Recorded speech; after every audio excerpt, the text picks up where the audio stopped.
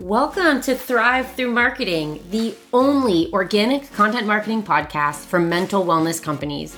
You have a mission to impact the world, and I have a mission to help you do that, all while increasing revenue, creating a new stream of customers, and reaching people before they even know they need you. With more than a decade of experience in organic content marketing and a deep passion and respect for mental wellness, there's one thing I know for sure. When you thrive, your customers thrive. That's why I'm here to deliver strategies, ideas, insights, and interviews.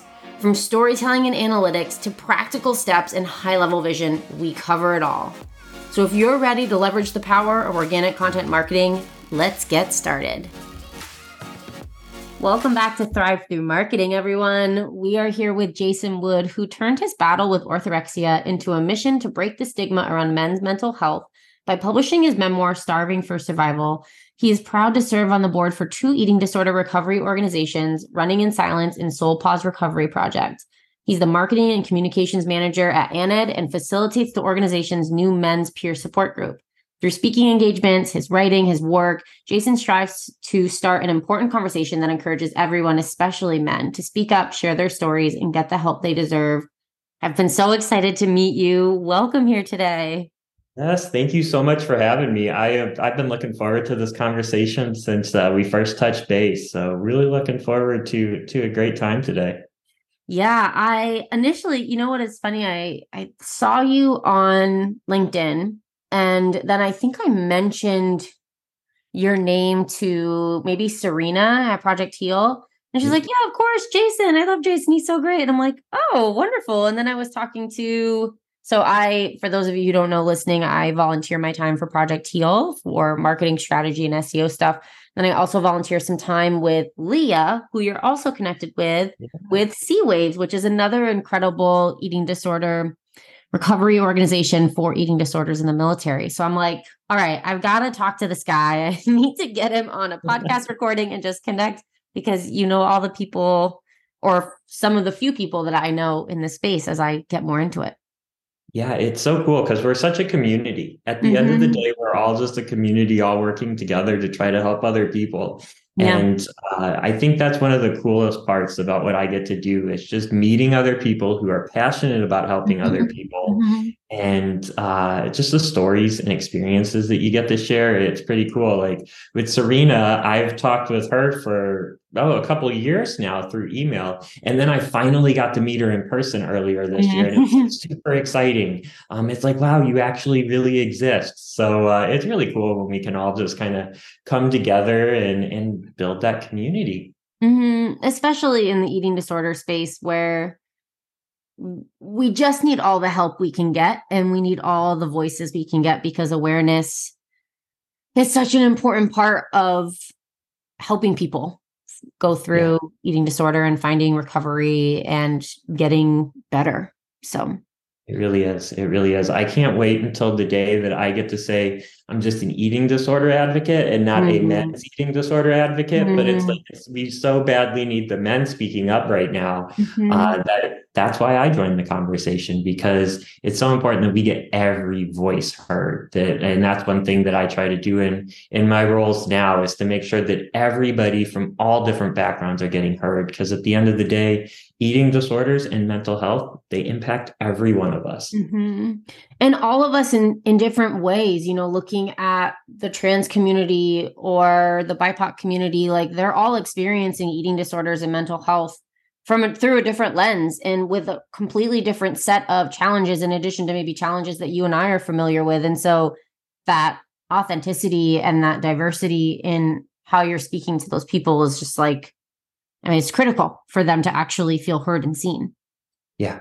Yeah, I experienced that when I lead the ANED men's support group, is that I'll get individuals, and even though we're all males, we still all come from different backgrounds and we all had different experiences with our eating disorders. And I'm learning so much from just listening to them because I only know from my own personal experience. It isn't until we start to engage in that storytelling and sharing with other people that we can truly understand other perspectives on the same topic.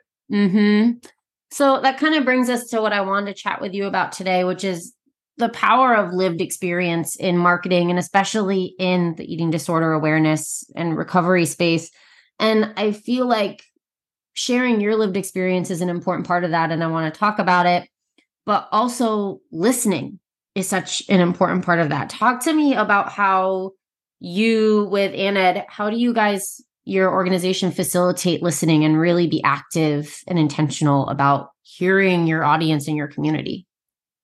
Yeah, so one of the first things that we do, and it kind of happens through training when our volunteers come aboard or when new staff is coming aboard, we go through different training modules to prepare to work with individuals who are struggling with an eating disorder. And one of the key messages in there is that we're not there to fix their problems for them. We're there to help guide them to healing and guide them to solutions.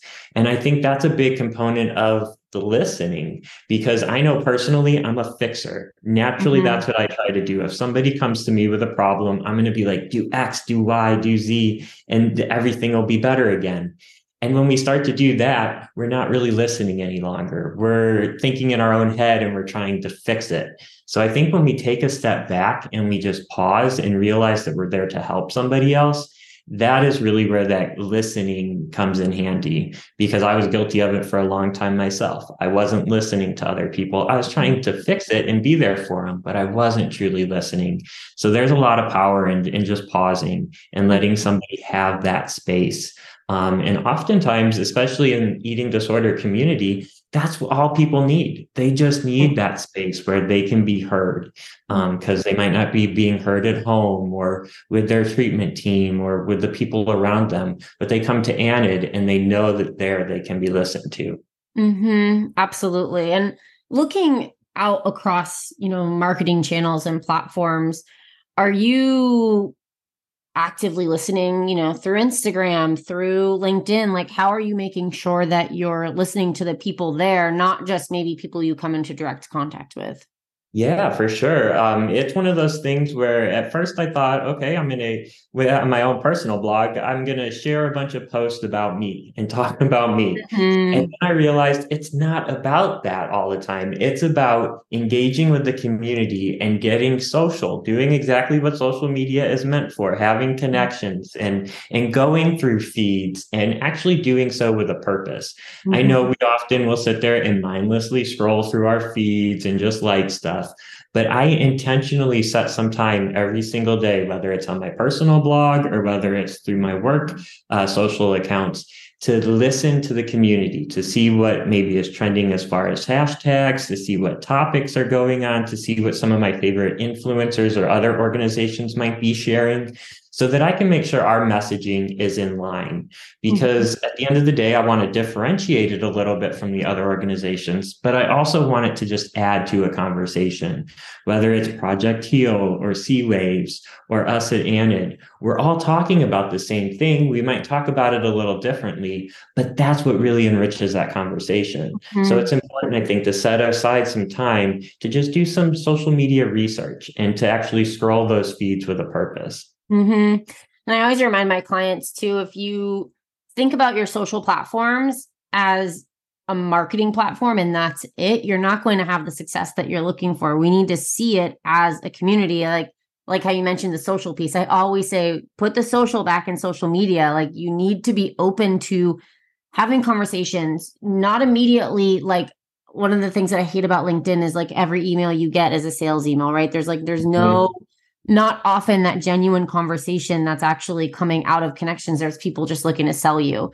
Obviously, we can facilitate that in our feed and within our community, but I find when you shift your mindset and allow it to be a community, that you naturally want to listen more and engage more and hear more of what's going on in the space. Exactly. Yeah. And to me, one of the most disheartening things is just the social media follower is when I'll reach out to an organization or another person on there through private messages, and then I never hear back from them. Because to me, it's so important that we engage in those conversations. And I realize sometimes things are going to get caught in filters or might be hidden, so you might not see it. But that's why, as a marketing and communication manager for Anid, I go into those folders to make sure things are not getting missed and things aren't falling through the cracks. Because it's so important that we engage with our audience and we have that two-sided conversation. Social media is not a one-sided conversation. It was intended to be two-sided. Mm-hmm. And I know that I'm more likely to trust or want to work with another organization if they respond back to me, or rather than if they just completely ignore me and all they ever do on their social feeds is talk about themselves. Mm-hmm. Yeah, absolutely. And data shows that too. Data consistently reports that people stay loyal to organizations that they feel like are engaged with them and respond to them and are friendly, and not just that we're here just to post, look at our sale, look at this product, look at this service, and we're better than communicating with you or whatever. Exactly. Because then it feels like we're just kind of stuck in their highlight reel. And nobody likes that when your friend is the one that's posting just the highlight reel all the time. And of course, we're not going to like it when another organization does it as well. Yeah. So I really like this idea of the power of lived experience in marketing. And, as we're talking really more specifically about marketing as an eating disorder organization, I think my first question is, how do you bring in the lived experience of your whole team? Like, you're just one person. How can we, or do you tap into members of your team or your audience or your community to bring that more human aspect of the work that you're doing? Yeah. So one of the big things, the starting point is it all begins with me. And that might sound self-centered, but let me explain here. It actually, when I get out there and I share my story, I hope to spawn others to share their stories as well and inspire them. I'm a huge proponent that vulnerability breeds vulnerability. So if I'm opening up, other people will often open up in return to me. One of the things that I saw once I published my book was that I had friends reaching out to me and sharing their own personal struggles with an eating disorder that I'd had no idea about, that this was happening in silence. But it was because I took that first step and set the example and was vulnerable myself. Other people around me trusted me then with their stories. So I think that is so important when I'm trying to collect other individual stories, is to be open and honest about my own story, because that's going to establish that trust. That's going to make them feel comfortable in sharing that story with me. So I'm constantly reaching out, whether it's to our volunteer base at Anid or to other staff members or to other organizations, to get their stories. And I do so by sharing my own story first, so that they know this is a safe place. This is a place where their story is going to be treated with respect. It's not, I'm just solely using your story to try to benefit my organization. I have to show that I actually genuinely care, and that I think there is a lot of value in their story, not just for my organization, but for their own personal benefit as well. So one of the things that comes to mind right away is we mentioned it at the top with C-Waves. That is one where, of course, I don't have that military experience. I don't know what it's like for a veteran to battle body dysmorphia or eating disorders, but I can share my story, and hopefully in turn, other veterans or individuals with C-Waves would feel comfortable in sharing their stories with me. And together we kind of bridge that gap. And I think that's what's really cool when organizations cross collaborate, because it really gives us a diverse pool of stories to be able to share. So true.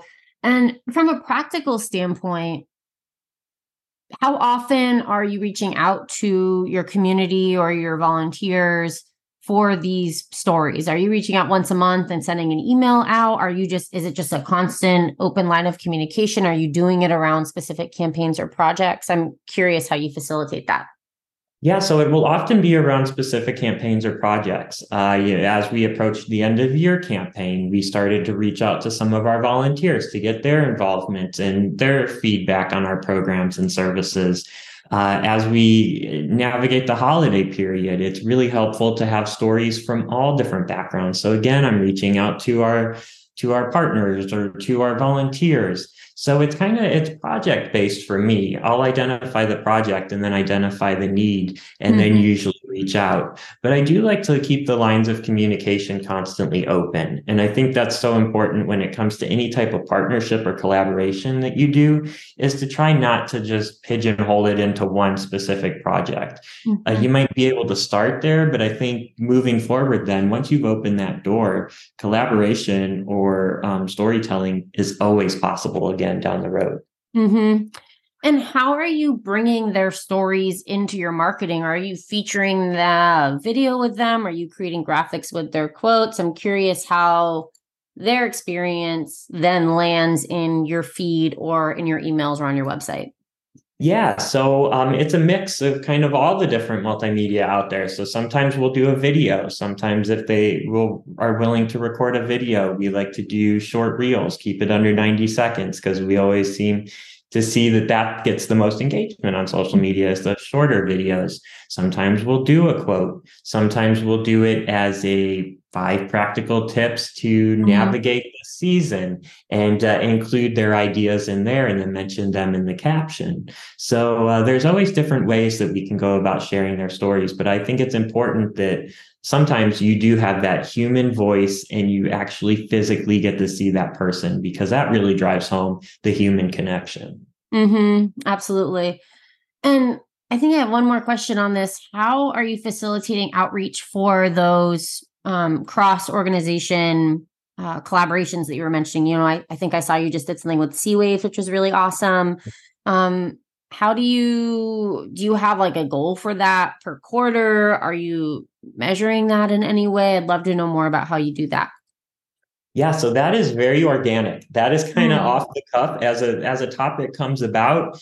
I'll be thinking, oh, this organization would be a really good organization to touch base and collaborate with this on. And it kind of goes back to what we were talking about when you search the social media feeds and you understand what the climate is and you understand what organizations are talking about. That makes it really easy for me then once I identify a topic to be like, yes, these 3 organizations would be really helpful during this next campaign. Let's try to get them involved. So I think it goes back to doing that research and understanding your audience and understanding the community in whatever industry you're working in. So for me, yeah, it's kind of just as the projects come along, I'll say, hey, let's reach out to this one. The more collaborations, the better. I think if I could have like 90% of my posts be collaborations, that would be really cool. Yeah. I know I'll never get there, but I love the opportunity to be able to partner and collaborate. Well, it just has so much value, right? Outside of the diversity and the blending of audiences and reaching more people, it also allows you to learn from other people. Maybe you're getting other ideas from them. Maybe there's future collaborations. It's just, I feel like the more I do this work, especially in organic, it's just so clear that collaborating and partnering is one of the best ways to really amplify your message as much as possible. Yeah. Oh, yeah, totally. Because when I first started out, I wanted to share my story, and that's all I knew. I didn't know who I was going to talk to. I didn't know if anybody would even be interested in hearing my story, but I wanted to share my story. And that is how I started to, I guess, carve my space in the industry, was reaching out to other organizations to collaborate and to share my story through their platforms. And that helped me grow my personal blog and my personal brand. It helped me prepare for my book, but now it also helps me in my role at ANID. It helps me in my role on the board at those eating disorder nonprofits, because I'm able to establish those connections. And again, we're just a community. We need to all work together towards the common cause. And I think that the eating disorder recovery community has a really strong connection across a lot of the organizations. So it's cool to see us all come together and just amplify that message.